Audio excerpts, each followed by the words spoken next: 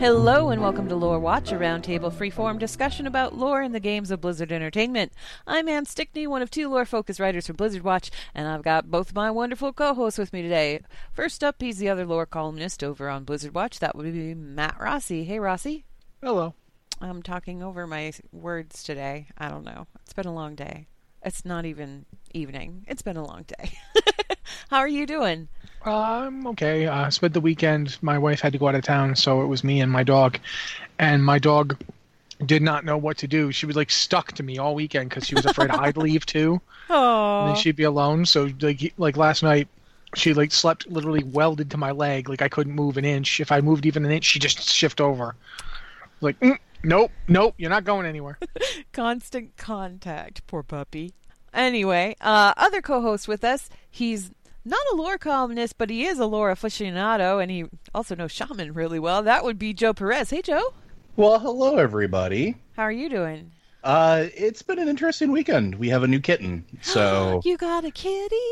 Yeah, so we finally got a kitten. We found one that we fell in love with, and brought her home, and she is currently isolated from the dogs because she decided that she was going to be queen of the roost and attack the dogs while they were sleeping and all sorts of other stuff. So we're going through the integration process. Now, the fun thing is we haven't named her yet because I'm a big proponent of I want to know the animal's personality before we name them. But there's a theme for all of our animals. All of our animals are named after video game characters. So if anybody out there listening has some suggestions you want to throw my way, I'm all ears. Chandris. So you've got Sylvanas and you've got... Tristana. Okay. She's attacking Sylvanas, Chandris. I was actually thinking about that. Or the other option was Illyria. Illyria is a good option.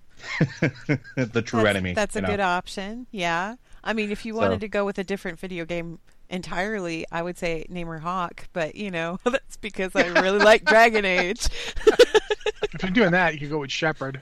Yeah, Shepherd. Oh, dang, that'd be good too. That's a good animal name. Okay. Yeah, but there's going to be lots of pictures, so everybody will be more than happy to, or you're more than happy to love on her remotely. So I saw a picture, I think, earlier today, and she was adorable. So that's cool. I'm glad you got a kitty. Everybody's in animals. I don't have any animals, guys. I'm not allowed to have any animals. There are no animals in our house. My father dictates this. I do not. Otherwise, I would be coated in cats right now. Right. So, last time we convened, it was the day before Battle for Azeroth's launch. And since then, it's been 2 weeks. I don't know about you guys. I have 120 now. Did you guys hit 120? I have a 120, 118, and 2 112s I'm working on. Well, Rossi is really ambitious. Joe, What about you? I also have a 120, and I'm debating what I want to boost Alliance side and start leveling.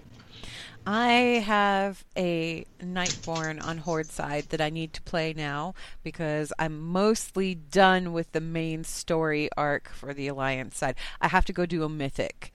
And then I think I'm done with all the highlight reel of everything until the next patch comes out and we get a next big story chunk for that side.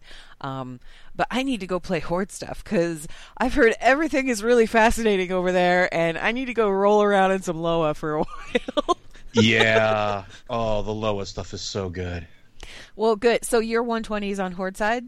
Yes. Okay, so we've got... The Horde Shaman loader has been leveled to 120. Okay, so we've got kind of a sampling from both sides of the faction fence here. Sorry, guys, we have not played 120 on both sides just yet because that takes time. We don't necessarily have a lot of that these days.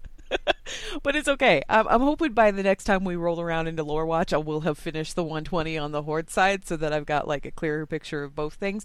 The cool part about Battle for Azeroth, and I do want to talk about our general impressions of the expansion and everything. The cool part that I have seen so far is that the two faction stories are completely different things. There is no overlap in story between the two. It's two completely different experiences. That's not always been the case. I think Warlords probably did the best job in terms of here is a complete zone and it's different for each faction, but then everybody kind of got on the same path and the story overlapped, right? It was never really one complete story from beginning to end like this one is before. What do you guys think about that? I think it was necessary this time around. I don't think there's any way you could do each faction having the same stories, considering how they led up into this expansion. I think it works pretty well. I've only done a little on Horde. I've got my Horde character to the point where he's got his gigantic necklace, and is now that's as far as I took him. I haven't really been. There's been so many other things I wanted to do, but yeah, I think in general it's necessary to set up what they're going for. I don't think you could possibly do the Warlords thing where you both you had your own starter zone, but then you went into the other 3 zones. I mean, there were still some differences, but you couldn't do that this expansion, I don't think. What about you, Joe? I actually really appreciate that they did this, and I think that I made a comment before, I think last week, that this to me feels like the best leveling experience, because it is the best parts of Legion, the best parts of Warlords of Draenor, and the best parts of Pandaria all kind of rolled into one. So they sort of like picked and chose those bits, and giving each faction a unique story I think is important in Welcome, because you got glimmers of it in the past, but like you said, there was always this big unifying factor way early. Like, it wasn't even something that came along a little bit later. It was way early. There was a big bad or something that brought all the factions together, or something that they needed to focus on that was, more predominant than their individual some stories. Giant catastrophe like what went down in Jade Forest. We had Jade Forest, we had the Iron Horde, we had, the Legion. Like, those are really cool things, don't get me wrong, and I like those types of stories too. But we're finally getting an idea of individual faction stories, which is really welcome. Like, it feels good. And when you finish your faction story, you have a complete, I don't want to say a sense of closure, but you understand what's happening inside of your faction. It's been like devoted enough time to be robust. Yeah, it's more like an end of a chapter. Exactly. And it's a satisfying end to the chapter. Yeah, as opposed to I got halfway through the chapter and then a rock hit me. So rocks fall, everyone dies. No. Beyond that, beyond the whole each faction has its own separate thing, it also feels like, to me anyway, now keep in mind I've only played on Alliance so far. I did a little bit of Horde and Beta, but I didn't do everything on Horde and Beta because I wanted to save it and savor it. It feels like each of the zone stories, because each faction has their own island. You got Kultiris for the Alliance, you got Zandalar for the Horde, and each of those islands have 3 zones. 3 massive zones full of quests all over the place. And to me, what I also found interesting was that there was a little bit of interlock between the 3 zones, but they all kind of had their own distinct stories going for them, and I'm assuming it plays the same way Horde side. I know that the little bit that I played in Vol'dun and the little bit that I played in Nazmir were like 2 completely different things. So yes, the stories in those zones are contained, but they're all part of a whole that's being told throughout the entirety of the zones. So while they are individual things with individual players going on, they do tie into the greater Horde story, which is really cool. Yeah, I think they did a really good job of that, though, of, letting that individuality kind of shine through, and that interlock between these zones. It's just a connecting story thread. It's not something that drives your entire experience through the zone.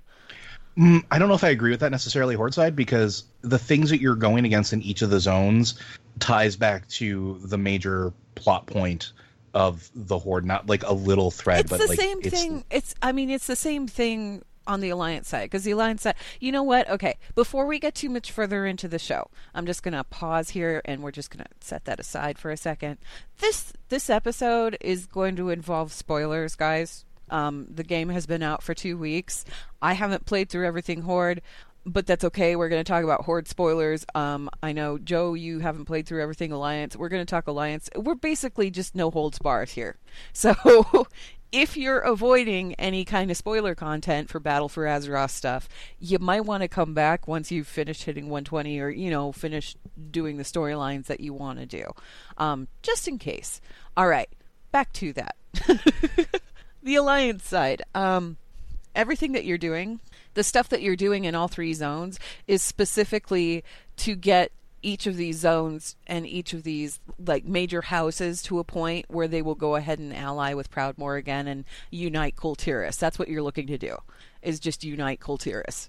So that's the unifying thread. And the thing is like each of the zones in there, like House Waycrest has its own problems that you have to go solve. And over in Tiragard Sound, obviously Lady Ashvane is she's not doing good things and you need to resolve that.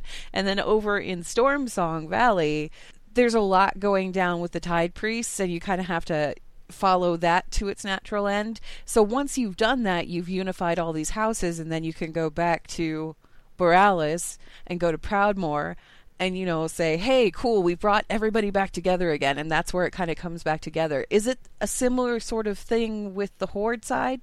No, it's a different story. No, I mean a different story, but is it the same kind of thing where it's like each of these zones has like something that interlocks at the end with whatever major overarching? Yeah, that is true. Instead of unifying houses though and bringing everybody back together, it's fighting against what's trying to tear apart the Zandalari. So there's rooting out corruption and I know more about it than I should because I did it on the beta. So I haven't done it in a while. Chat about it. From what I remember, since we're doing spoilers, I'm just going to push the pedal down now. The everything that goes on is related to Zool, and to Princess Talanji suspects Zool, so she's off doing her thing in Nazmir, trying to like prove that the blood trolls and Zool are related. The stuff in Vol'dun is about what happened with the old gods. And there's a group of seals. Like, Joe, the seals are involved in every 3 zone, right? Yeah, so there are 3...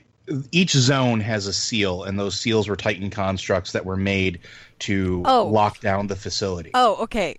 Yeah, see, you said there's a group of seals, and I'm thinking, like, you know, along the coastline, those things...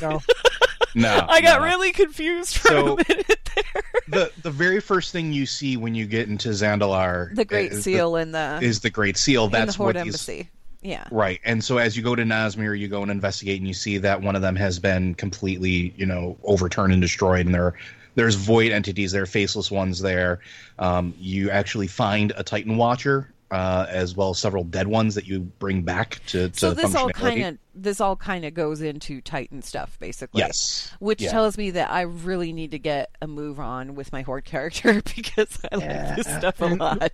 Vol'dun is also based around it's based around one of the Loa, Sethralis, and it's based around her fight against Chithraxi to try and protect one of the seals.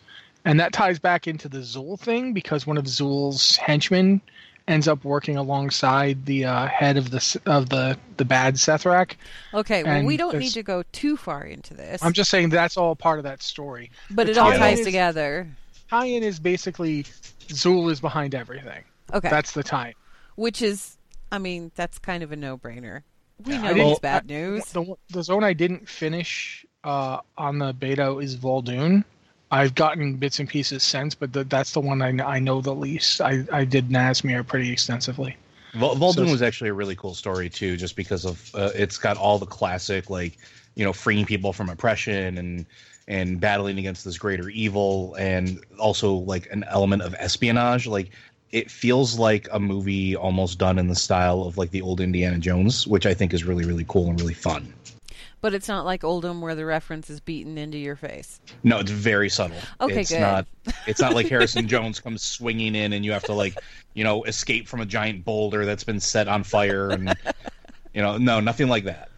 Yeah, because that they went a little overboard with Oldham. But speaking of Oldham, actually, speaking of old in general, you guys all went and got your shiny necklace rocks. Did you talk to the construct that was sitting in the doorway, the one that had the crystal shoved through its chest? Yes? Yep. Did you, Joe? I actually did not. Okay. So, that particular construct, when you talk to it, it's basically monitoring Azeroth's health, and it's having issues because obviously Azeroth's health has been like kind of compromised. And when it's talking, it starts listing off Titan facilities. And it starts listing off ones that we've heard of, obviously. You know, there's like Ulduar, Uldum, all that other stuff. But then it starts listing off ones we've never heard of before. And I'm trying to find the screenshot of it because I have everything screenshotted. Let's see here. I can list some of them now. Yeah, go ahead and list some while I'm sifting through my screenshots because I'm not going to be too much longer here. There's Uldoris and Uldaz. The ones that you get it when you talk to the Maiden of Vitality. It lists Uldaman, Uldum, Uldoris, Ulduar, Uldir, Uldaz. Then she just starts going Uld. So that's the ones that she lists. Obviously, we already know about some of them, like Uldaman and Uldum and Ulduar and Uldir, but we didn't know about Uldoris or Uldaz. Uldoris to me is the most interesting one because it's similar to Antorus, and it makes me think that every Titan world might have had a naming convention. Like there might have been some. There might be an Antimon, an Antum, an Antuar, an Antir. Like, you know what I mean? Like they might have all those different facilities on Argus. It's like a naming convention type thing. Yeah, but that's interesting to me. We don't know anything about Uldoris or Uldaz other than that they were mentioned. No, they just might be names for other things that we've been to. Like, for all I know, there are other things we've been to that were made by Titans. Like maybe Uldoris was another name for Sholazar or something? Maybe. I don't know. I mean... Well, and that's the other thing, too. Like, we have a bunch of facilities that we have names for that we don't know if they had, like, a Titan name, right? Like for example, I mean, you go to Wintergrass, that's a Titan facility underneath. And a pretty big one, Agrimar's Vault. I mean, I don't know what it was an Agrimar's Vault? It wasn't Agrimar's Vault. What is the name of that stupid thing? But there's, something close to that. It's a Titan Vault. It's the Vault of Archivon. Vault of Archivon, thank you. And we don't know like what that was called. We don't know what there's lots of different things. Was there a designate for it? That kind of thing. Yeah. What's the name of the 5-man that's basically built on top of a Titan Vault? Maradon. Maradon? Yeah, Maradon's built on a Titan facility of some kind. We don't know anything about that. What's its name? We've never actually been in it. No. So it could be any of that, or it could be something else. We don't know. There's Terramok. That's the Crystal Caverns of Terramok are the ones that supposedly Vault of the Titans. That Theradros referred to the place as her home. It might have been the place she was imprisoned. There's lots of stuff, so I don't know. Yeah, when you talk to that Maiden of Vitality, she says, subject Azeroth warning, catastrophic system failure in progress, planetary integrity at, calculating. And then she says, multiple containment breaches registered, recommended expurgation of following facilities, Uldaman, Uldum, Uldoris, Ulduar, Uldir, Uldaz, old. There's like 4 other olds without, and she could either be skipping or maybe she's trying to name another one. I don't know. And then the last thing that she says is subject Azeroth, major arrhythmia detected, vitals exceeding acceptable parameters, attempting to update incident reports, error. Now, this is all before you stabilize her. Mm-hmm. This is all before you get your fancy swank necklace and do all of that stuff. So the arrhythmia part of it, that's what you were trying to fix. That's why when you go in there, you hear that weird heartbeat, and then it kind of stabilizes back out after you're done. So you're playing doctor with the world, which is a little weird. Here's the other thing that I was wondering, Rossi. Obviously, each of the various old gods were contained in a Titan prison. So, Ulduar was for Yogg-Saron, and then you have Cthulhu. Cthulhu was the Temple of Anchorage, but maybe that's one of these other facilities.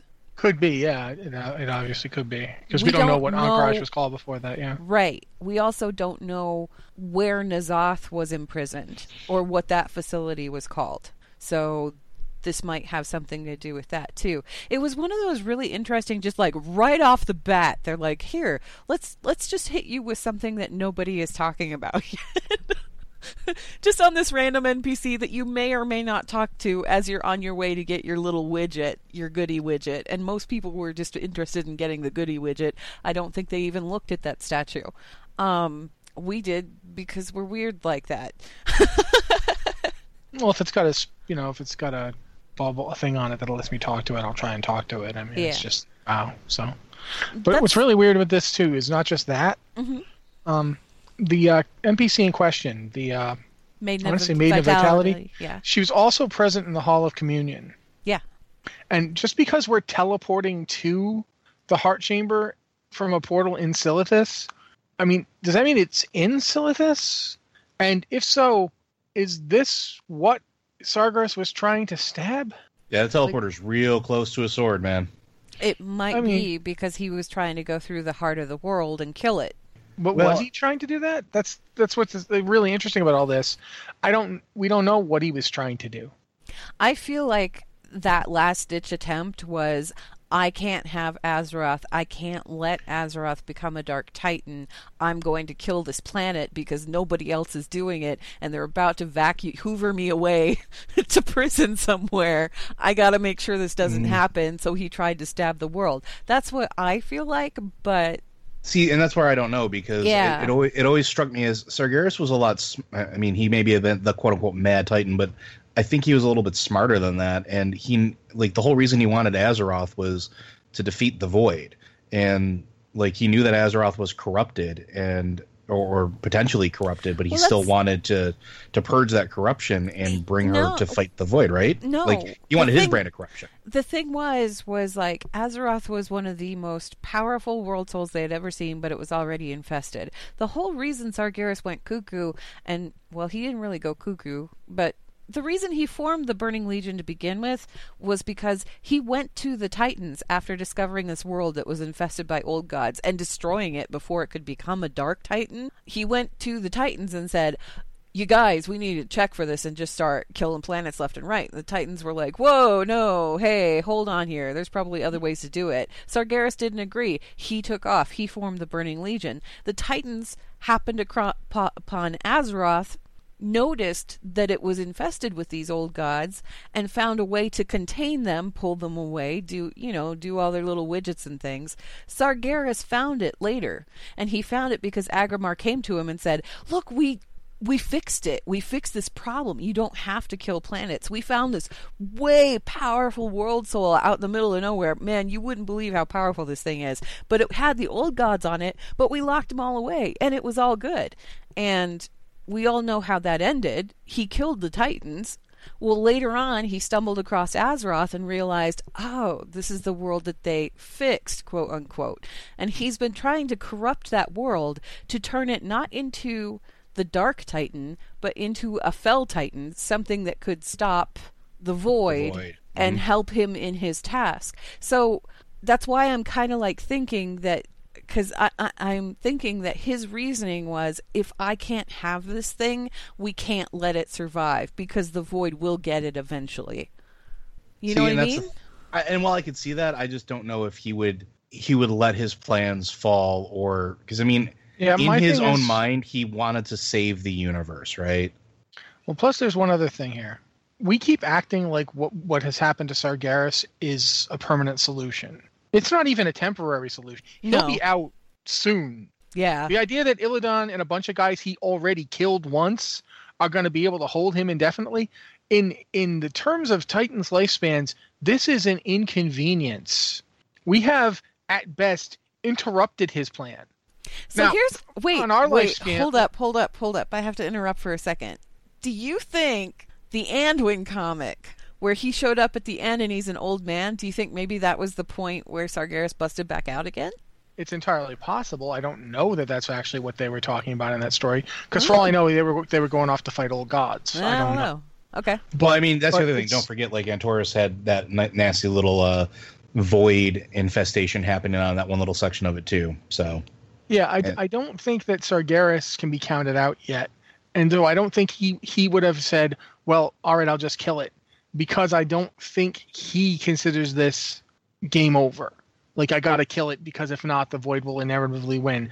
I think he at most feels like this is an incredible annoyance, but, what's going to happen in that time that he's imprisoned there? The other Titans are going to have to spend all their time holding him there, which means they can't do anything. Illidan's going to be fighting him, but that's like what? What's Illidan going to do to him? Nothing. Illidan can't hurt him. Punch he him. can at most, he can annoy him. Eventually, the Titans are going to see things his way. one way or another, they're going to see things his way. Well, think about it this way, though, right? Like, boy, I the think you're right. easiest way for them to see his point is if that sword accidentally freed the old gods and the world got corrupted, isn't it? Well, not just Azeroth, but think about it. Like, the Burning Legion cleansed, quote unquote, how many planets? Like, scoured them of void taint and life. And life, but there's no void taint there. The Burning Legion's no more. The Burning said, Legion's... millions and millions of worlds or something like that? He was talking about the Titans doing it, not the Sure. But the idea is, what happens if the Burning Legion is not there and the Titans aren't there to trigger reorigination, or to do the scouring and cleansing, and then all of a sudden these planets start becoming void corrupted to the point of Koresh. And that I honestly think that would horrify the Titans enough that they could potentially see it his way. Like, I think Rossi is not far from the mark. Well, plus there's also some other things to consider. And I think that we're starting to see that in Battle for Azeroth. And I think we're starting to see that in terms of what's going on. There's the light entities. The light is out there and it does things. We saw that with Kalia Menethil. The light is hardly helpless against the void. The light is, in fact, quite capable of fighting the void. It's been focused on the Legion because the Legion has been the greater current threat.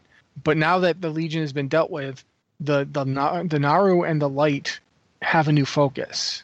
Mm-hmm. And it might be, to a degree, the Maghar storyline kind of points in this direction. That the light can be just as ruthless, if not more ruthless, prosecuting the war against the void as anything else. Secondly, well, they're two sides of the same coin. Secondly, there's a lot of weird death stuff going on in this expansion. There's so much death stuff going on. Both the Horde and Alliance side. The Horde have Juan Samdi, who is clearly up to something. That dude is planning. He's planning 6 levels. I need to play Horde so bad. There's also the Alliance has Thros, the Blighted Land. Yeah. There's a couple of really big quotes too, like throughout the questing that lead to that as well. Like Buam Samdi, who is one of the greatest NPCs ever, refers to a boss. His boss will not be happy. That is the exact line. Who is he working for? That's a good question. That's an excellent question. Especially since there's 2 Loa of Death that we know of. Mm-hmm. Or at least Loa that have been attributed to death, yeah. Although one of them might actually be the same one as Bon Samdi, we don't really know. Sure. We've actually, I'm going to interrupt you too, because we do have an email here that may be relevant to this current discussion, so I figure we should go ahead and read that email. By the way, if you have an email for Lore Watch, you can send that to podcast@blizzardwatch.com. Just put Lore Watch in the subject line so that we know it's intended for the show. This one is from Neil, who says, "Hi guys, Neil here. Do you think that Muezala will show up at some point in Battle for Azeroth, given that he has a shrine in Tal Farak, and that the other 2 Loa associated with him via the Tablet of the Call, Shadra and Kimball, play a part in at least this first piece of the expansion? I would think that since Gahun is a threat to Juan Samdi, he would be one to Muezala as well, given that they are both Death Loa. Also, what are your thoughts on the theory that Muezala took Odin's eye?" Thank you, Neil. It's an interesting theory. I know people are saying it because Muezala has similar characteristics to the entity that Odin dealt with in the Shadowlands. I don't think the Loa actually count as Shadowlands entities. Like, they exist there, but they're not. They're still. Most of them still seem to be wild gods. They still seem to be, because death is agents, right? Death is a natural part of life. It's a thing that happens. So death ancients seem to be born out of like life in a way. And this goes back to the stuff going on in Drusvar, but I'm going to try and contain it to this for right now. I think Muezala might be another name for Bon Samdi, because the Sand Fury are pretty separate from other troll groups. They have their own identity. So they might be one and the same thing? They might be. Especially since Bon Samdi and Shadra and Kim are all pretty heavily involved in this. Yeah. So that's certainly one possibility. On the other hand, there could be more than one Loa of Death. One could be like a death god. One could be like a god about death. Bon Samdi seems to be much more about that moment of death. Mm-hmm. Especially, if you've died in Zuldazar, you've seen the guy and he's cracked wise on you. It's that transitional moment that he seems to be in charge of. It's the same thing with the Rastakhan story. when Rastakhan is dying because of what Zul did. I think he actually dies, right? And then Razan comes up and says, "Give him back." Oh yeah, that's right. He does die. Yeah. And Razan, Juan Samdi is not some all-powerful entity of death, because Razan straight up bullied him into giving, Rastakhan's soul back. He said, "Do it, or I'll hurt you." No, he didn't even say hurt. He said, "Don't forget, you can die too." Yeah, like that's literally when a giant T-Rex says to the god of to the Loa of death, "Yeah, I can still kill you." That's impressive. And keep in mind too that's probably related to what happens to Razan. Razan becomes undead. Razan dies. All the Loa can die, and that's the thing, is all the Loa can come back unless very specific circumstances are met. The one Loa we know for sure will never come back is the mastodon one, the mammoth one, Mamta, I think. I can't pronounce Mamtuk, yeah. He's the only one we know can't come back because he blew himself up. He used his immortal spirit as his means of vengeance against his own followers, who were going to drain him. That's the only one who can't come back. Any other Loa... And I mean, if you want to, once again, we have to kind of like point to the fact that the Loa appear to be the troll equivalent of the wild gods. Mm-hmm. Yeah. So they're kind of like the ancients, and the ancients have been known to die and come back again. Look at all of them that came back in Cataclysm. This is muddied a little bit by the fact that the trolls use the word Loa to mean any sufficiently powerful spirit. Yeah. Because they call Gahun a Loa, and they call Hakar a Loa, and they call wisps that night elves leave behind Loa. So the word is a little vague, but most of the Loa, especially the ones the Zandalari seem to worship and the ones that other trolls worshipped, come from the fact that the Zandalari worshipped them, because the Zandalari were the first troll empire. There's a sense that the ones that they tend to worship are the troll equivalent of the ancients from Mount Hyjal, because Zandalar Isle was originally Zandalar Mountain. Mm-hmm. Yeah.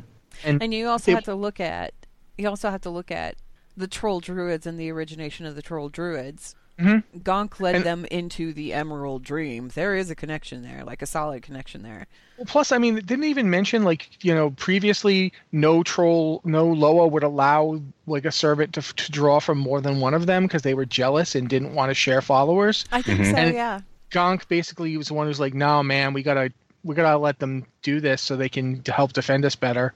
And it's only the troll druids that can touch upon multiple ancients in that way, multiple Loa. And there's, in terms of the question being asked, do I think he will show up? I think he maybe already has. Well, and I'm curious about that too. I'd like to go back to the question, because I see if it depends on the manifestation of the face of the death god or the death Loa, like Mozala was always associated with sacrifice, like specifically sacrifice. That's why he was summoned, was to, for the Sand Fury to have their sacrifices accepted. It wasn't Bom Samdi that showed up. It was, Mozala that was there before the moments of death. Yeah. So I'm wondering if it's an aspect shift, because the Faraki are the only ones that are really noted of worshiping Ute no Mozala. So I'm really curious about that. It could be something as simple as one of them handles the actual killing and the other one handles what you do when you're dead. Yeah. If we use Egyptian mythology, there's Anubis versus Wapawet versus Osiris. Sure. They're all kind of related to death, but and Anubis we also have Samedi. We also have Samedi out there as well. The dark spirit of one worshiping him for years. And that's the Loa of the grave. We have another email here that also kind of ties into all of this, so I'm going to ask that one too. This one says, "Greetings, mighty Loa of lore." Long-time listener with a quick question. We know the ancients can come back to life because they're bound to the Emerald Dream. So are Loa bound to any other plane of existence where they could return if killed, or would Bom Samdi have to be able to return them? Thank you for your time. That's from Crits Happen of Boulderfist. We already know that Torga was returned from death, and he had nothing to do with Bom Samdi. Mm-hmm. The Loa that are ancients, the Loa that are effectively the same, they're wild gods, can return, and it's not up to Bom Samdi whether or not they can. Although there is an interesting thing in the questing that you do, especially as you go through Nazmir and you deal with Bom Samdi in general, is with with Torda being dead, or quote unquote, it's Blomsamdi that has to bring the spirit forward before it regenerates for anyone to talk with him, which I think is really, really interesting. It seems like Juan Samdi plays a role a little bit more like Anubis in Egyptian mythology. Yeah. Or like Hermes in Greek mythology. He's sort of the psychopomp, the one that handles the interplay between life and death. Yeah. But that's just a theory. I don't have any evidence. But I thought about that too. Like Blomsamdi almost feels like the gatekeeper, right? And then you combine that with the idea of he still works for someone. There's still somebody above him on the hierarchy of death that, you know, he's just the doorman telling people where to go and sort of like letting them peek back out. There's also, and I don't want to, it's been ruined a little bit, but there's also a really big interplay about death and the Loa involving Vol'jin. Mm-hmm. And I don't know, Anne, have you seen that as well or no? I have not. Okay. So maybe we want to like veer away from that one just a little bit. Yeah, but all I'm going to say is Blomsamdi is not omnipotent with death. Okay. That is. I think very, in general, clear. in general, the Loa, there's some debate as to whether or not Shadra will be back. Yasma, when she's draining Shadra, says die forever, but that doesn't mean she actually will die forever. It just means Yasma wants her to, because we know what happens when like the Drakari were draining their Loa. If the Loa isn't destroyed forever, they can get revenge. Quetzal in Zoldrak, gets revenge on her prophet for doing exactly what Yasma does, for draining her essence into him. She uses the player to drag that prophet to her underrealm where she can torture him forever. So the Loa, this is a risky game that Zul and his followers are playing. It's the risky game that the ones in Zulaman started.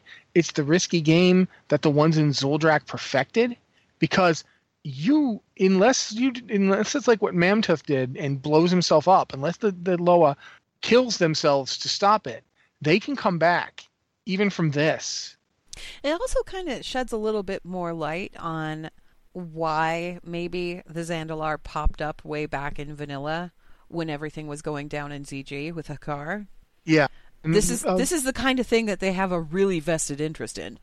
It's definitely interesting too. I'm gonna actually swing it back over to the Alliance side for a minute, because I want to talk about Drustvar and Thros, because before we talk about Drustvar, I actually have an email about Drustvar too, so I kind of want to. Okay. Can I bring up the email and then we can go from there? Because I do want to talk about the Drust and all of that's going on over there. This one is from Terrasandra, Worgen DK, and Proud Patron. Thanks, Terrasandra, who says, "Hey, Watchers, do you feel Blizzard missed an important opportunity to talk about imperialism in Drustvar? Lucille Waycrest talks about Drustvar being first settled by her ancestors, and also that it was the Drust's ancestral home. Despite all the bad, and there's a lot of bad, doesn't that make the Drust kind of sympathetic? I keep hoping there'd be something more, but their story just seemed flat, as if they attacked for no reason, rather than, it seems, defending their home." No, it's actually, this ties right into it. Yep. The Thornspeaker Druids were started by the Drust, and their current leader, the head Thornspeaker, is a Drust named Ulfar. Ulfar never comes out of bear form. He stays in bear form, which is... And he's so cool. Yeah, big, terrifying wicker bear form.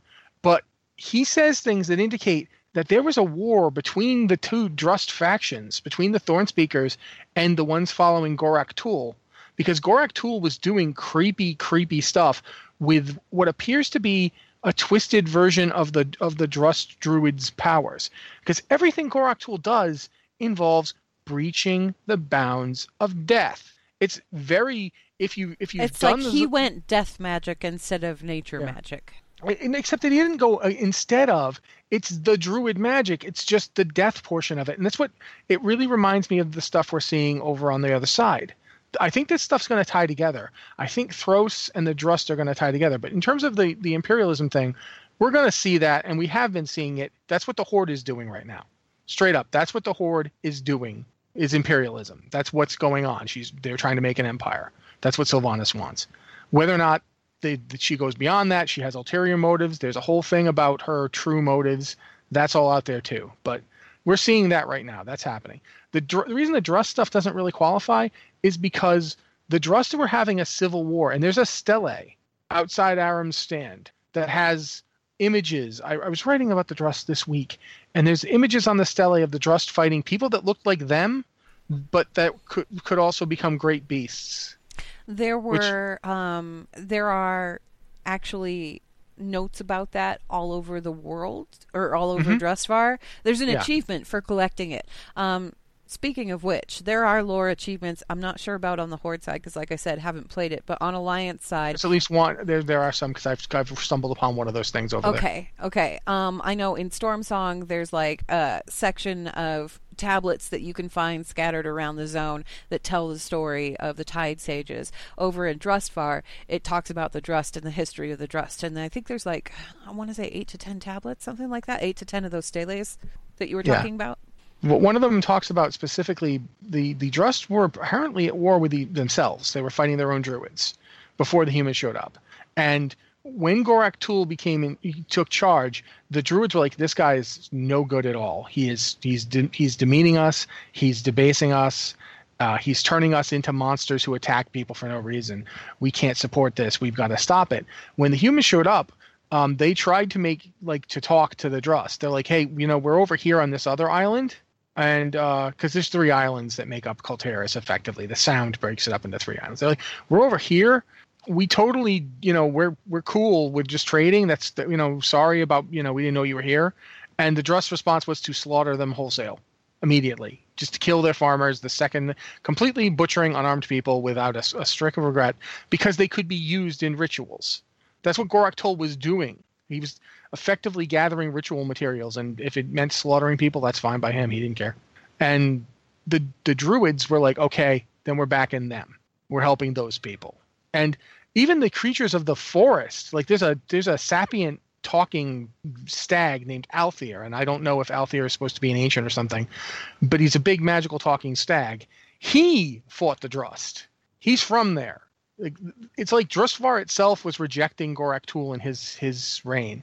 It's got a lot of, I don't want to say synergy, but it's got a lot of resonance with what's going on in Battle for Azeroth.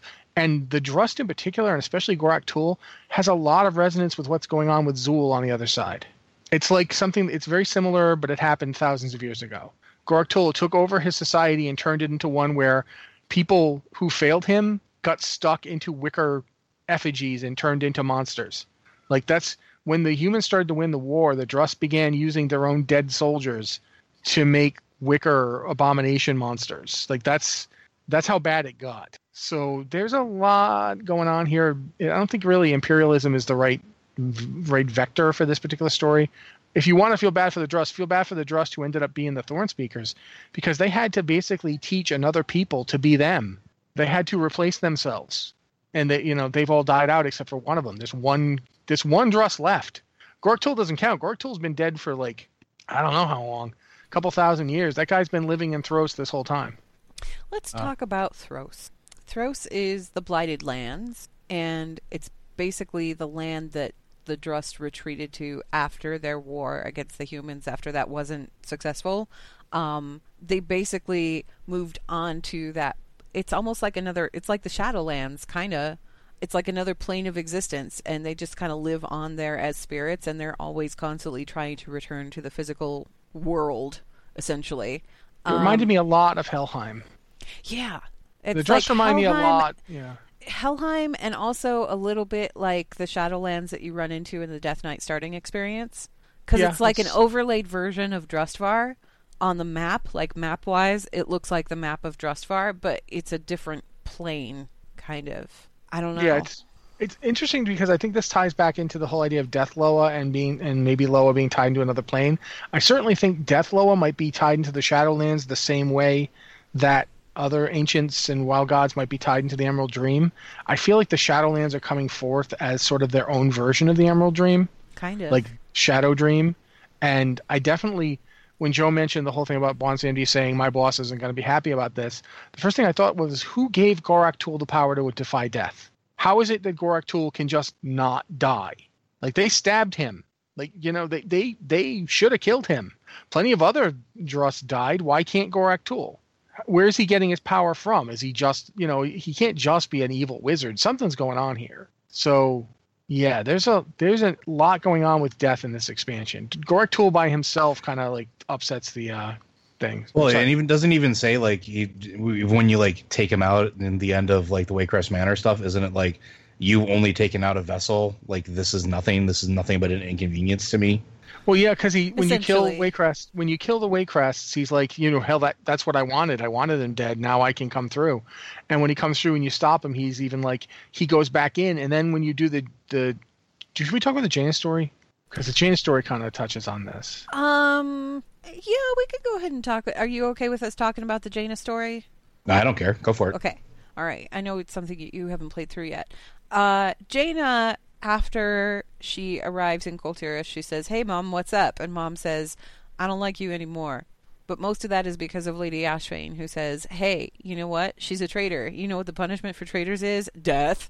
And Catherine basically disowns her daughter, and instead of killing her, sentences her to exile on a place called Fate's End, which is an island kind of in the middle of nowhere. It's off the coast of Stormsong Valley.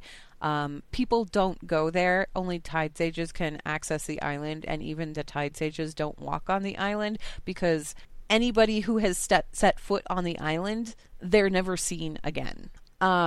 And it turns out when you go there, because Catherine has a change of heart after she realizes that Ashvane's not good, she sends you to find Jaina, and you find out that Jaina has been sentenced to exile on Fate's End. And you go there to find her. She's not there. She's been sucked away to Thros.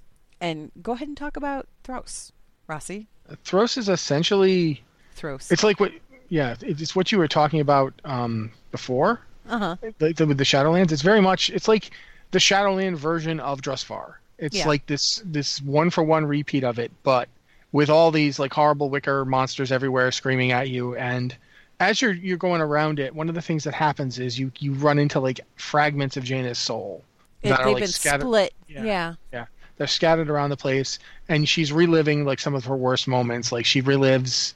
The first one I remember is the Varian one. That's the first one I found. Oh God, that was the last one. The first one I went into was the people of Theramore yelling at her because they were very angry about being dead. The second one that you run into is Ronan and the Kirin Tor, who are very unhappy with Jaina. He's berating her and telling her that he trusted her to lead, and she's letting all her personal differences and things essentially taint her for the position and da-da-da-da. It's a lot of people yelling at Jaina. It's a lot of people yelling at Jaina, but it's those voices that she hears every time. Yeah. Kirin Tor one in particular is painful because there's this moment where her response is this very small, but they lied to me. Yeah. And it's just heartbreaking because they did. They lied to her. They're a bunch of liars. But the whole place is basically where the Drust ended up because Gorak Tul wouldn't let them die. Yeah. Like Gorak Tul did something. One of the things that the Drust magic does is it lets you draw a soul back from the Shadowlands, but when you do, you trap it in an effigy until you're ready to use it, and trapping the soul in the effigy drives it crazy. Like it can't. The soul is isolated. It can't move on. It can't do anything, and the process drives them to madness. So all the Drusts at this point are just vengeance crazy lunatics. They just want to kill everything. As you're going through Thros. Or Thros. Is it Thros or Thros? I don't know. I'm going to say Thros. Yeah. I'm going to go with Thros. As you're going through it, like you keep running into them, and they're like, she is ours. And you finally get to the last fight, and Gorak Tul's still there. Gorak Tul just pops right up. And, he shows up because he's there. Yeah. He's everywhere. And I think isn't he the one who's like pretending to be Dalen? That's the worst one. That's the end one. Yeah, it? yeah. He attacks. No, he attacks after that. You attack the effigy that was taking the form of Dalen and tormenting Jaina, and then right after that, that's when Gorak Tul shows up and says, "No, I don't think so. You're not going to take anybody from here, and you're all going to stay here forever." Essentially, yeah. And so there's a lot more to this than we're getting through because this show only lasts so long and we have to talk about other things. But basically, Thros is like this example of how there's this unnatural stasis place where you don't ever get to move on, where you die and it doesn't matter. Like your death just means you're trapped in another place forever. I really feel like we're getting that more and more in this expansion.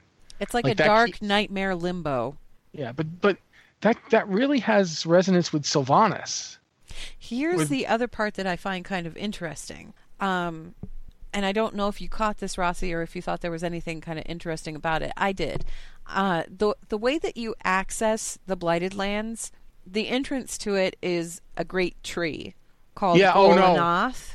Oh yeah, and it was sacred to the ancient Dross before him. Yeah, well, we know lots about trees and ancient trees and really big, great trees and things like that. So is this another Druid tie-in? I'm assuming so, but why does this one go to Deathland instead of the Emerald Dream? Honestly, I find it interesting because Dross Druids are the first Druids we've ever gotten who seem absolutely isolated. Independent of the Emerald Dream entirely. Yeah, and the other thing about Dross Druids that I find interesting is this. They use those complicated runes for everything. Like when you're activating the gate to go in to Thros, there's runes around the border, and you have to use those runes. It's like a runic puzzle, yeah.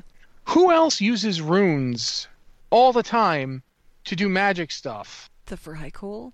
Yeah, and these guys, you look at Gorak Tul sometime. That dude looks like a Vrykul. Yeah. And if you look at the old, what's really interesting is if you look at the old images, like when you do the quests in the zone, just south of Aramstand, when you're doing the quest to like basically go a little further in the storyline and find out what's going on, you see the stelae where they show the images of when the Drust were making war on the original settlers. They look human. Yeah. The Drust look like just humans with cool hats, but humans. Just wearing a special hat doesn't make you not a human.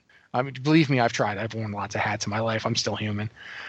So I find these guys really fascinating because it would make sense if they could tap into the Emerald Dream and the Shadowlands directly.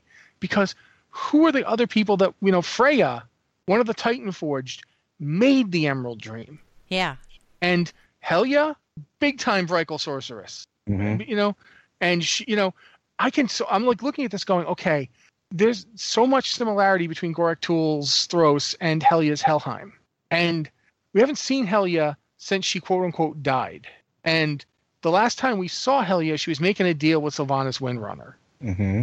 And we haven't seen or heard anything about what that deal was or how it all played out. And we keep reading about how Sylvanas... I mean, obviously the deal didn't work out for Sylvanas because the lantern that she got, again, got rid of that. Well, I mean, we haven't seen the end of that yet, though, I don't think. I find myself wondering, what if the deal was... One of the reasons Sylvanas seems really determined to not die and to not let her people die is because I can imagine the deal she would have made might have been something along the lines of, you take my place. Because Helya hated it there. Helya hated her job. Oh, yeah. It was forced on her by Odin. She was trapped, essentially, wasn't she? Really? You see the summoners trying to summon her out of there. Yeah. There's lots of stuff going on here. I really... The whole thing with Juan Samdi having a boss, the whole thing with Thros and Gorak Tul doing all this death stuff. There's a ton of we thought this expansion is going to be the Void and the Old Gods, and they certainly seem to be playing a role. We've got But there's this overarching theme involving death and death magic and what's beyond the grave and all that other stuff too that plays in really heavily. Which I think it has to, since we're dealing with Sylvanas as a main story point, essentially, right? As a Death Knight, I found myself personally offended by the Heartsbane Coven because they didn't come to me with any of this. They didn't hey, Death Lord, can we? No, they just started willy-nilly raising people from the dead and defiling towns. And this is a union shop, okay? This is not so. You don't just come on in and scab undead people. No, you talk to me first. That other undead, when that Death Knight went to raise that red dragon skeleton, he recognized that I had the authority to stop him, and he fought me, and I killed him because that's how it works. There's a plan here. No, but in all sincerity, there's a lot going on here. We should talk about the Ashara short though, because I think that ties in too. But I want to talk about the short before we talk about that. Well, we're running low on time here. So why don't we talk about that animated short real quick, because that's the other thing that came out in Gamescom, basically biggest gaming convention really. They premiered the last Warbringers short, and that was Warbringers as Shara. It was beautiful, and it also said a lot about what went on in that moment that Ashara went from Queen of the Kaldorei, leader of the Kaldorei Empire, to Queen Azshara, Queen of the Naga, and underwent that transformation that turned her into what she is now, which is very different. What'd you guys think of that one? You should go first, Joe. I've been talking a lot. No, go ahead, man. Okay. One of the things that first caught my eye was the fact that the Highborn of Suramar, protecting just one city, needed the help of the Eye of Aman'Thul, and all of them, all of the wizards they had, all the sorcerers they had on hand, to prevent their city from being destroyed. By herself, Azshara nearly prevented the same thing from happening to Sinashari. By herself. By herself.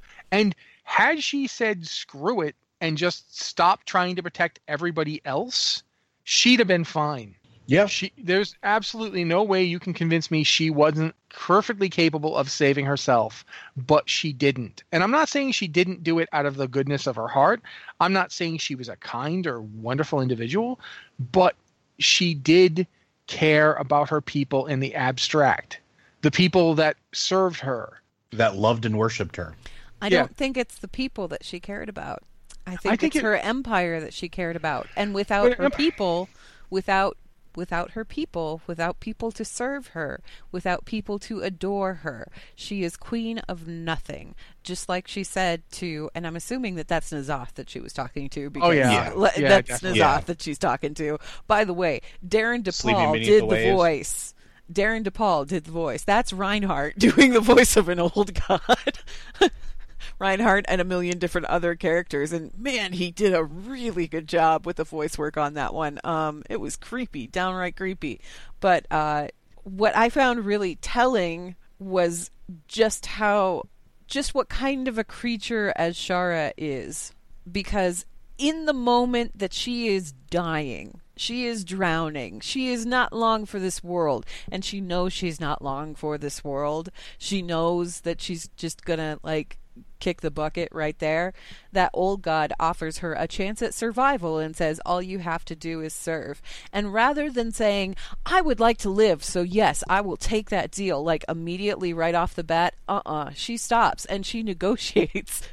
She holds a negotiation session. Whoa. She doesn't negotiate. She basically demands. She doesn't say, hey, can we meet? We can meet halfway. She's like, no. It is this it's or my nothing. way or the highway. Yep. While she's dying, it's her way or the highway. That's the kind of creature that we're dealing with Azshara. I really hope, because I know she's going to come up as a raid boss. I know it, right? I really hope she gets away, because the kind of power that Azshara has is something that would be completely wasted in a one-and-done raid encounter. You know what I mean?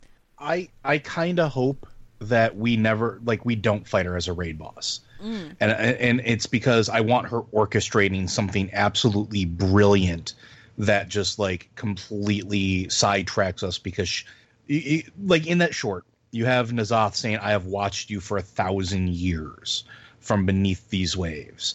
And what has she been doing since that's happened? She's been watching what we as heroes have been doing. If there is any villain that has ever existed in the history of Warcraft that should know how to play every single faction and every single hero like a fiddle, it needs to be her. And it needs to be not just a one and done. It needs to be not just like a Helya style encounter where we crash into her city, blah, blah, blah, blah, blah. No, she's way smarter than that. She's way smarter than that. I want it to be Blofeld, completely, absolutely insane, knows everything that's going on, and does all these things that draw us in very specific places, only to tell us later, you did exactly what I wanted you to do. I'll see you guys later. You want her to Xanatos it, which is what she should do. Absolutely. And that's one of the things about it that I found really interesting, going back to the thing about when she tries to save Zinashari. I agree with you that she's not doing it because she loves her people so much as she's doing it because without her people, she doesn't have anything. And I think you're right, absolutely right, that's reflected in her statement to N'Zoth. But I also think it's interesting because it goes beyond what we assumed about her. There is in Azshara that which recognizes that without an empire, without followers, she is nothing. And there's a level of self-awareness there. She's got too much self-awareness to she doesn't delude herself. When N'Zoth offers her the deal and she says no. He says, you will die. And she goes, as a queen, not a slave. She knows she could die in that moment. She, in fact, knows it's likely. And she's willing to die what she is rather than compromise it. And that's what she is with her people. If she cannot be a queen, she will be nothing. Well, more importantly, and she's she'll okay still with be a dying. Queen. Yeah, because she'll still be a queen. Well, yeah, it's the same way that when the pharaohs die in they're entombed, their memory, they're still pharaohs. They died pharaohs, right? That's the thing here that's really fascinating. Ashara would rather die than compromise who she is, and she's had 10,000 years to work on exactly what she's going to do. She's going to conquer the world and build that empire that N'Zoth wants because it's attractive to her. Because it's her empire. In that moment, in that animated short, in that moment, she had no empire. It was crumbling around her in the water. She was watching it fall. And what N'Zoth offered her was the opportunity to build another one, maybe even bigger and better than the first one. Well, plus two, if you look at when she sees it, her first word is magnificent. Yeah. She thinks that's real great. Remember when she saw Sargeras for the first time? Mm-hmm. And it was very similar. Ashara has been looking for something that transcends the world that she was born into her entire existence. She's always known she was better than everything else. And I think right there, that's the other thing that I got from it is I think she believes, and she very well might have the measure of N'Zoth. Like in that moment, she may be thinking to herself, I will just take everything from him and it will be my empire in the end. Like she saw what the Black Empire was. She saw what it, could be, and then apply her image to it instead of an old god. Imagine all of those elves that are out there in the world converted into her likeness. Whatever she is now, because we don't know what level of power she has at this moment or what she's learned in that bargain. We know that she's more powerful than she's ever been before. And she was extraordinarily powerful. She was extraordinarily powerful to begin with, which we've already stated. Like, I wouldn't put it past her that this is all part of a plan for her to remove the old gods from the equation and her to reign supreme. She thought the only being in creation who was even remotely suitable for her was a Titan. And that was acceptable. It wasn't even her match. It was acceptable. And think about it this way. Titans can easily kill individual old gods. Mm-hmm. Aman'Thul just reached down with his hand and pulled out Y'Sraj like a sliver of rot and popped it with his fingers. They weren't worried about killing the old gods because it wasn't an equal fight. They were worried about killing the world soul.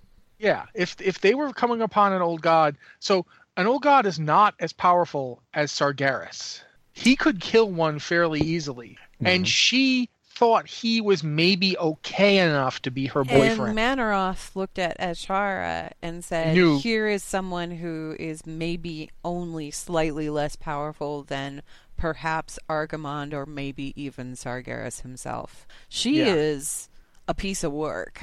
So now give her the access to, void power. Yeah, I was going to say, now give her a shot of Old God Go-Go juice and see what happens to her then. And the thing is like before we thought she'd made a deal with them. That's what we thought. Well, now we see she didn't make a deal with them. She dictated terms to them and they accepted it. Yep. Because they needed her. Yeah, N'Zoth didn't have a choice. Well, not only that, but that's a really important part to note too. Is there was like when she said that, when she made that line in the sand, she drew it. He didn't counter argue. He didn't. There was this moment of silence followed by this feral roar of, "Yeah, okay, you get your way," because he knew he couldn't win against her. Yeah, he needed what she could do for him, and there was no argument he could make to her that would work. He couldn't. Yep. He couldn't let her die because he needed what she offered that much. And as Shara saw it, probably the biggest mistake that N'Zoth made in that bargain was the moment where he said, "I've been imprisoned down here for 1,000 years, and I've been watching you for 1,000 years, and I've tasted your essence." And da da da da da. And he thinks that he's piling on the flattery, which would maybe work with anybody else, but it doesn't work with Shara. As Shara heard that and went, I have a bargaining chip. Thanks. Yeah, she doesn't. What would be flattery for anyone else isn't flattery for her because to her it's manifestly true. It's just, yeah, I know. Yeah, thanks. I know I'm the most amazing thing ever. Yeah. Maybe not even thanks, just I know. But the thing is like, she came to that conclusion and turned this all around on the old god while she was drowning.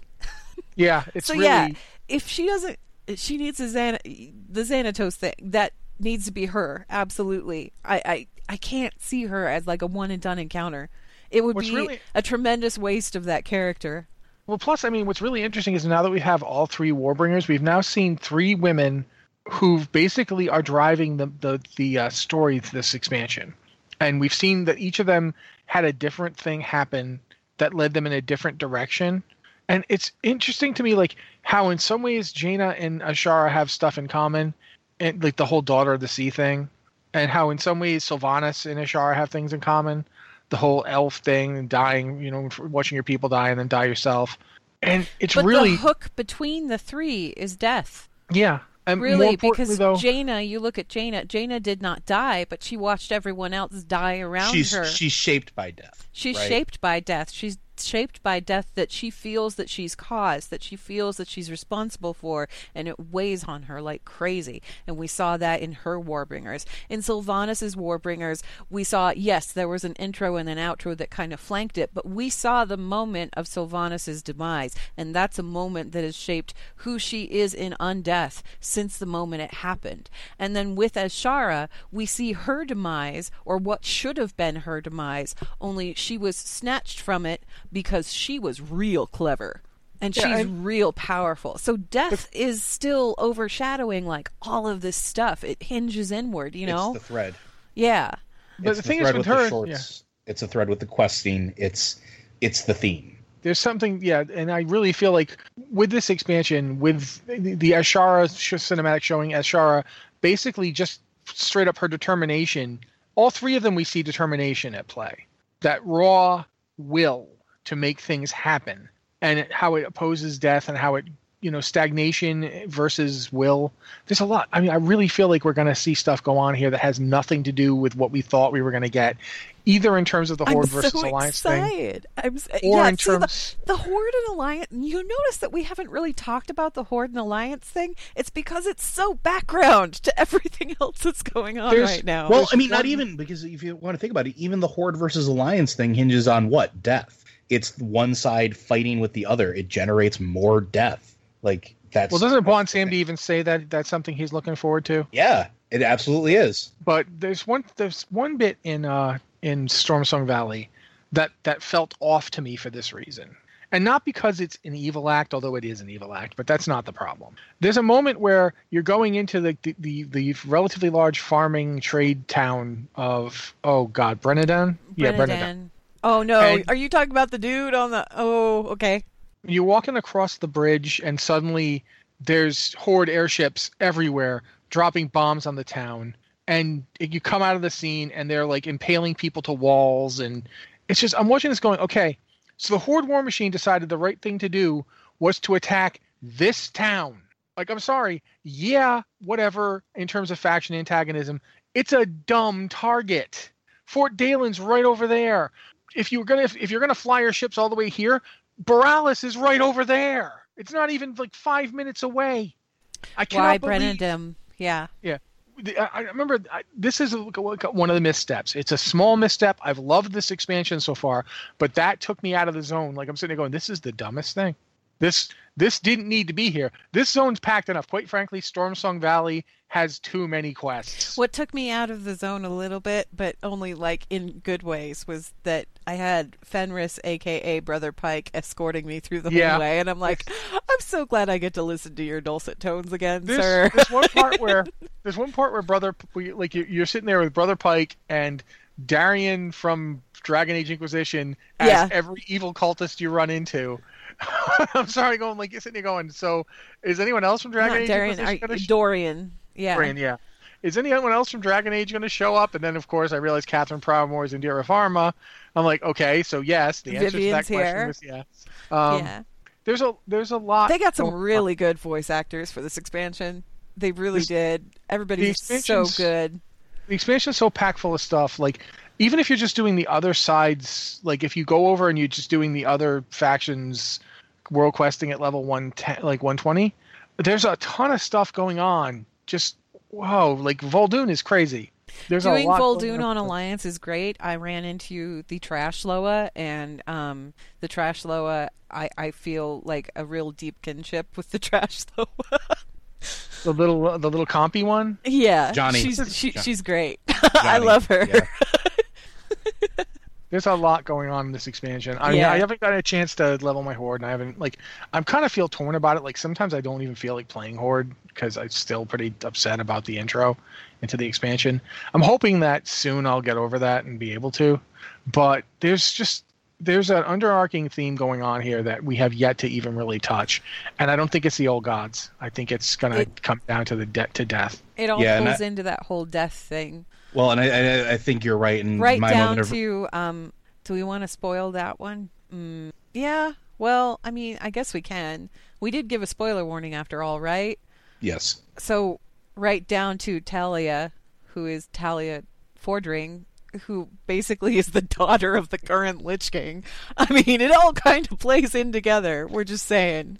And another woman who is involved heavily in death in some way. Yeah. Yep. I indirectly. Felt bad on Twitter, people were like, I kind of ship both Jaina and Talia, and I'm like, yeah, I don't think the Lich Kings would like that. And they're like, I don't get why the Lich King would care about Talia. I'm like, oh, you don't know. Oh, you don't know yet. Just come back later. Just wait. Come back later, and it'll all become clear. But my perspective shifted the minute I heard Bomb Samdi say that he had a boss. I was like, oh, there's something bigger. Okay. Yeah. Because then I started going through all the same threads that you guys were talking about Helya, and like she made contact, like the thing about Odin's Eye and stuff like that. To go back to one of the older questions that we got today, like just thinking about that, we still don't know who he made the deal with. We still don't know what that entity is, and was a darn powerful entity. It's something that Sylvanas must be linked to because the Void doesn't like her. The Void is kind of scared of her.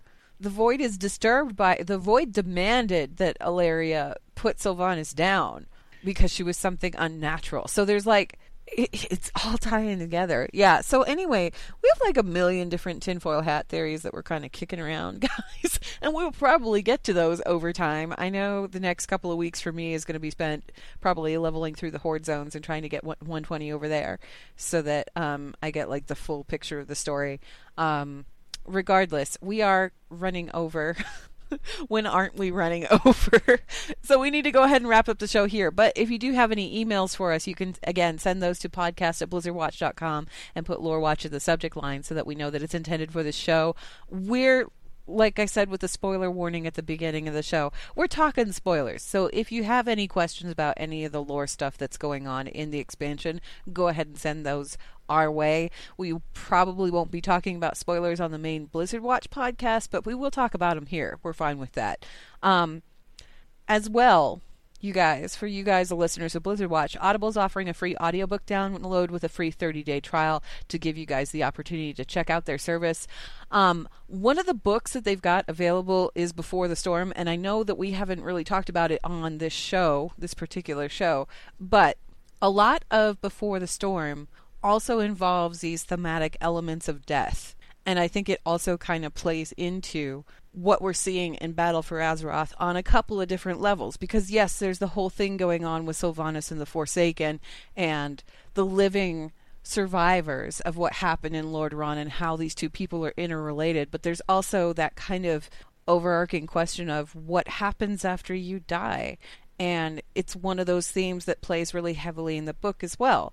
The book is available in audiobook format. It's read by the same guy who does the voice for Anduin in-game. It's a really, really great book. You can get that as your free audiobook download if you want to. Otherwise, there's a bunch of Blizzard's other titles. I would recommend Arthas. That's another one that seems to be kind of playing a little heavily into everything that's going on here with the whole death theme thing. And if you aren't interested in any of the Blizzard titles, Audible has thousands and thousands of other books that you can check out as well. You can download those over at blizzardwatch.com/audible, where you can sign up for that free 30-day trial and get your download. Blizzard Watch is made possible due to the generous contributions at patreon.com/blizzardwatch, and your continued support means that this podcast site and community is able to thrive and grow. Blizzard Watch supporters enjoy exclusive benefits like early access to the podcast, a better chance at having your question answered on our podcast or the queue, and an ads-free site experience. Final thoughts. I'm just going to pose this in kind of like a two bosses enter sort of way and see what you guys think about this. Azshara versus N'Zoth. Who comes out on top? Joe. Azshara. You think? Like, hands down. Like, she's too smart. She's too smart. She's too powerful.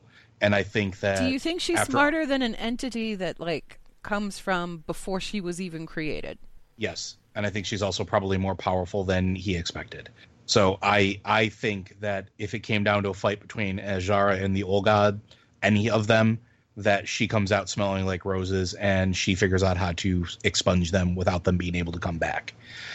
Like, that's the thing, right? Like, she's now tasted that power. She, to me, her mind probably understands how to unravel that power more than any other being in creation right now. More than Sargeras ever could have hoped for, because even with talking about Aman'Thul ripping out Yasraj from, Azeroth. You know what? He wasn't dead. He still came back. I'm going to stop you for a second there, and I'm going to back it up, and I'm going to give you another final thought to chew over here. Sure. Is our best weapon against the old gods Azshara? I honestly think so. Because, like I said, I think she's probably the only one that understands at this point how to finally, permanently remove them from this plane of existence. What do you think, Rossi? Well, I think Joe's wrong. Yasraj was permanently dead. That's stated. That's given. He is permanently dead. So that part, I don't think we need Azshara to do that kind of thing. I think in terms of raw force, if Azshara got into an actual let's throw magic at each other fight with N'Zoth would win. But she's not going to do that. She never does that. That's not her style. When she dealt with the Burning Legion, she never just got into brawls with them. She backed Manaroth off with a glare, not a fight. She didn't have to use power to stop him. All she had to do was look at him. Mm-hmm. That's Azshara. Would she win in a fight with N'Zoth? If it's a slap fight, no. He's got a lot of tentacles. But if it's, if it's a battlefield of her choosing, any confrontation she would have with N'Zoth would be after everything she had set up with in preparation for N'Zoth. She's like the evil Batman of Azeroth. So if there's going to be a fight, she will have prepared for it, and it will be along the pathway she wants it to be along. In fact, I would not be surprised if at the end of this expansion, when we're standing over N'Zoth's body, there's a bunch of clapping, and Nashara's like, wow, you worked even better than I thought. Exactly. Yep. Yep. That's the kind of thing I would expect from Azshara.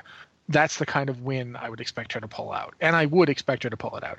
If she's not still around by the end of this expansion, I will feel like it is a tremendous waste. Same here. Right. Anyway, that wraps us up for Lore Watch. Thank you guys, as always, for listening, and we will see you again in 2 weeks.